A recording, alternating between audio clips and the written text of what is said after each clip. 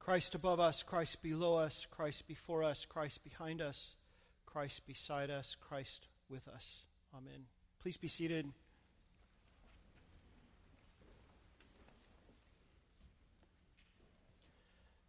I have quite a few friends who were in the military. I did a funeral for a lady last week who was in the Marines during World War II, as a matter of fact. Many of you served our country honorably. And those of you who've told me stories about going to boot camp as young men and women have shared that once you get over the initial shock, physical and mental shock, it's kind of liberating, really, to be told what to do all the time and not to have to think much and just respond to commands. Exhausting, but liberating. Because in the military, one has to follow commands or risk punishment at the hands of a ranking officer. There's many a young person I know who had a lot of trouble in high school and got into one thing after another, went in the military and wound up being very successful. Some of them for the first time, because living under the command of their officers helped them to find direction, helped them to find purpose, maybe even made them feel safe.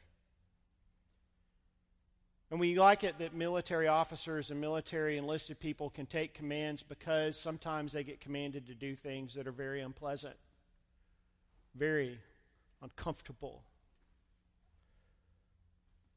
And you know, we all need commandments. It's something that's been true about humanity for a very long time. Commandments and laws have given us direction and purpose and order. They've kept chaos at bay in society. And you know, these are good rules. Don't kill, don't commit adultery, don't lie, don't worship other gods, don't covet. Keep Sabbath, honor our elders, don't steal. Of course, these are good rules for a decent and peaceful world. These are rules that have held us together and given us the chance to behave decently at times, maybe even when we didn't want to.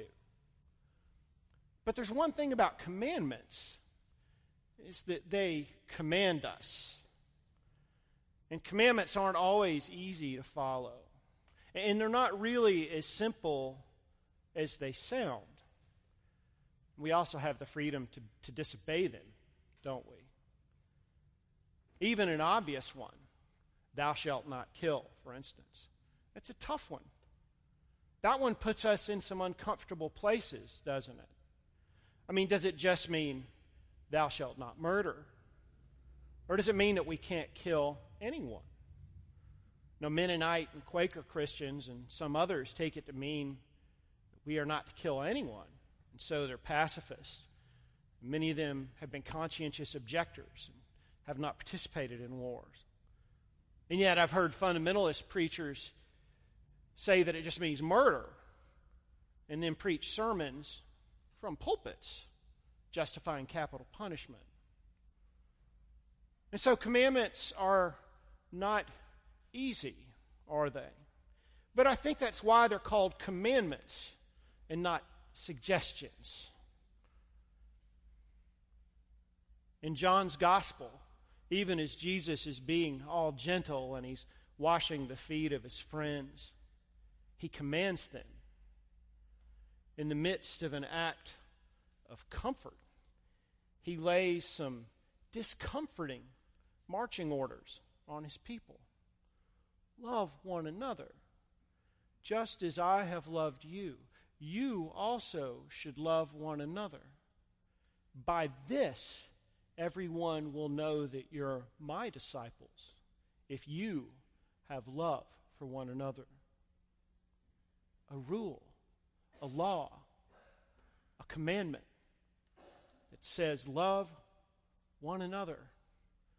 I can just imagine what the disciples thought, because I'm pretty sure that they didn't even all the time like each other. Earlier in Luke, they argue about who is going to be the greatest in Jesus' kingdom. They fracture apart and hide when Jesus is killed. A couple of them even betray him. And so, lest we forget the rest of the story here, they later prove that this very commandment was hard for them.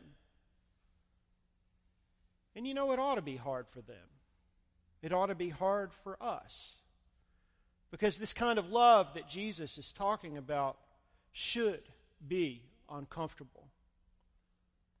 Jesus sits literally in the place of servitude, the dirtiest job you can have at a dinner party.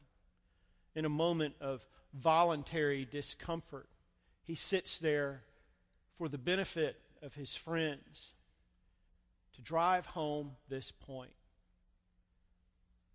Because he wants them to put themselves in the very same place that he is in for one another, and most especially for all of God's children.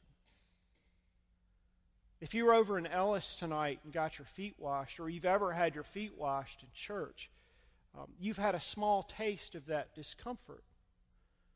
I don't know about all of you, but I have ugly, messed up looking feet. Yet tonight, I let someone from my church family, my boss, wash them. That was uncomfortable. And I think it was uncomfortable for a lot of you to have your feet washed. I hope one day we can find ourselves washing feet right here on Maundy, Thursday, in this service, thereby connecting together the experience of foot washing with the Eucharist that we share, the last Eucharist before Good Friday. But we don't have any pails or towels or water here. So the best we can do is kind of a mental foot washing. So just take a second, take a breath.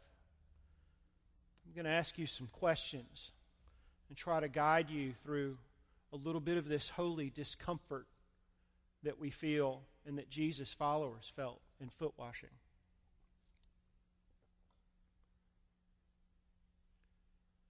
What are those things about you that you don't want anyone to know? What brings you great shame? What do you hide from most people? What is it that you hate most about yourself? The doubt that you shoulder. Name it.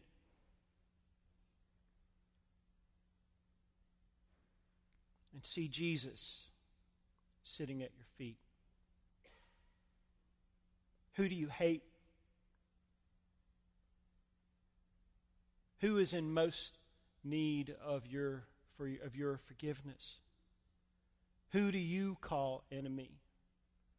Be they in your personal life or someone in world affairs or national affairs that you don't even know.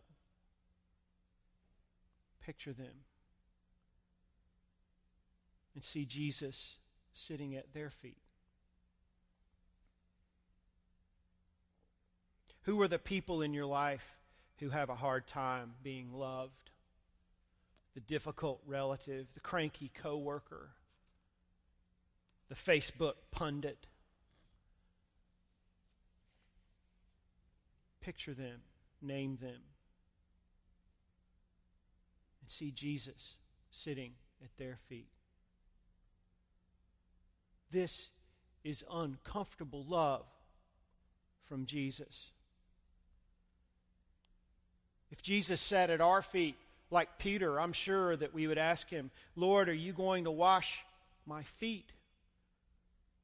Yet Jesus says to us, unless I wash you, you have no share with me.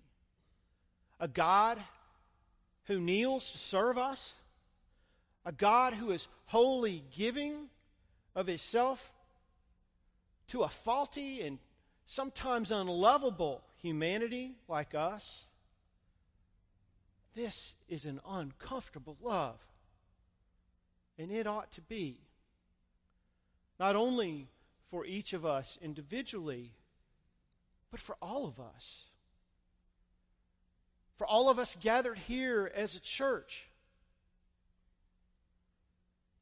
It's harder still to comprehend as we anticipate that this Lord of love will head to the cross, head to Jerusalem, to continue giving himself away for us. This uncomfortable love from Jesus. Large churches like ours, the gathered body of God's people, if we are to live what Jesus says is a command, we have to be conscious of the fact that all of this that surrounds us, all of this love that we have for one another, that we express to one another on this Maundy Thursday, all this opulence, all this beauty, it's meant to be given away. This is uncomfortable love. And if we are to continue being that church, how might we turn our attention and energy towards this command, that we love with the same self-giving love that God has for us and give ourselves away as a church? How do we sit at the feet of the poorest in our midst? People who walk this block, who can't afford affordable housing. People who walk this block in the clutches of horrific, yet wholly treatable mental illness. Children of God, little children. Parents unhoused by predatory landlords, sleeping in cars, right here, literally, at our feet. This is uncomfortable love. Reverend Natasha Reed Rice spoke yesterday at our lunchtime series, finished our 3-day series about the prophetic Jesus. She made an interesting point at the end of her speech. It's more of an aside, really, and she said she thought about not saying it. But it was a viewpoint I shared with her, and I was actually surprised that she said it because I'd just been thinking it. She noted that since Notre Dame Cathedral had burned down, upwards of $1 billion with B dollars had been raised for a beautiful place, a place where many people go to experience God and see beauty and truth, but a building. This highlights the fact that we do indeed have enough resources right now, even in and amongst the 1%, the 5%, the 10%, to probably do things like solve world hunger and maybe even put a dent in income inequality and homelessness. If we can, as a global community, raise $1 billion to rebuild the spires on Notre Dame. We here, right now, have the resources amongst us to continue to grow in our service and love for the people outside of these walls right now. Because if we are to continue following this command, then our hardest work as a wealthy and powerful church will be to set our heart and soul towards giving ourselves away, sitting at the feet of the poor and the hated and the imprisoned and the mentally ill and the hungry and the difficult and the misfit. Because remember, a commandment has been issued by Jesus, a gift of uncomfortable love in his mandate. Tonight, on this Maundy Thursday, this Thursday of the mandate, let us rededicate ourselves to this command, to love everyone and one another as Christ loved us. This is the commandment that will hold us together. This is the true source of wealth and peace, and in the end, for all of us everywhere, our only hope.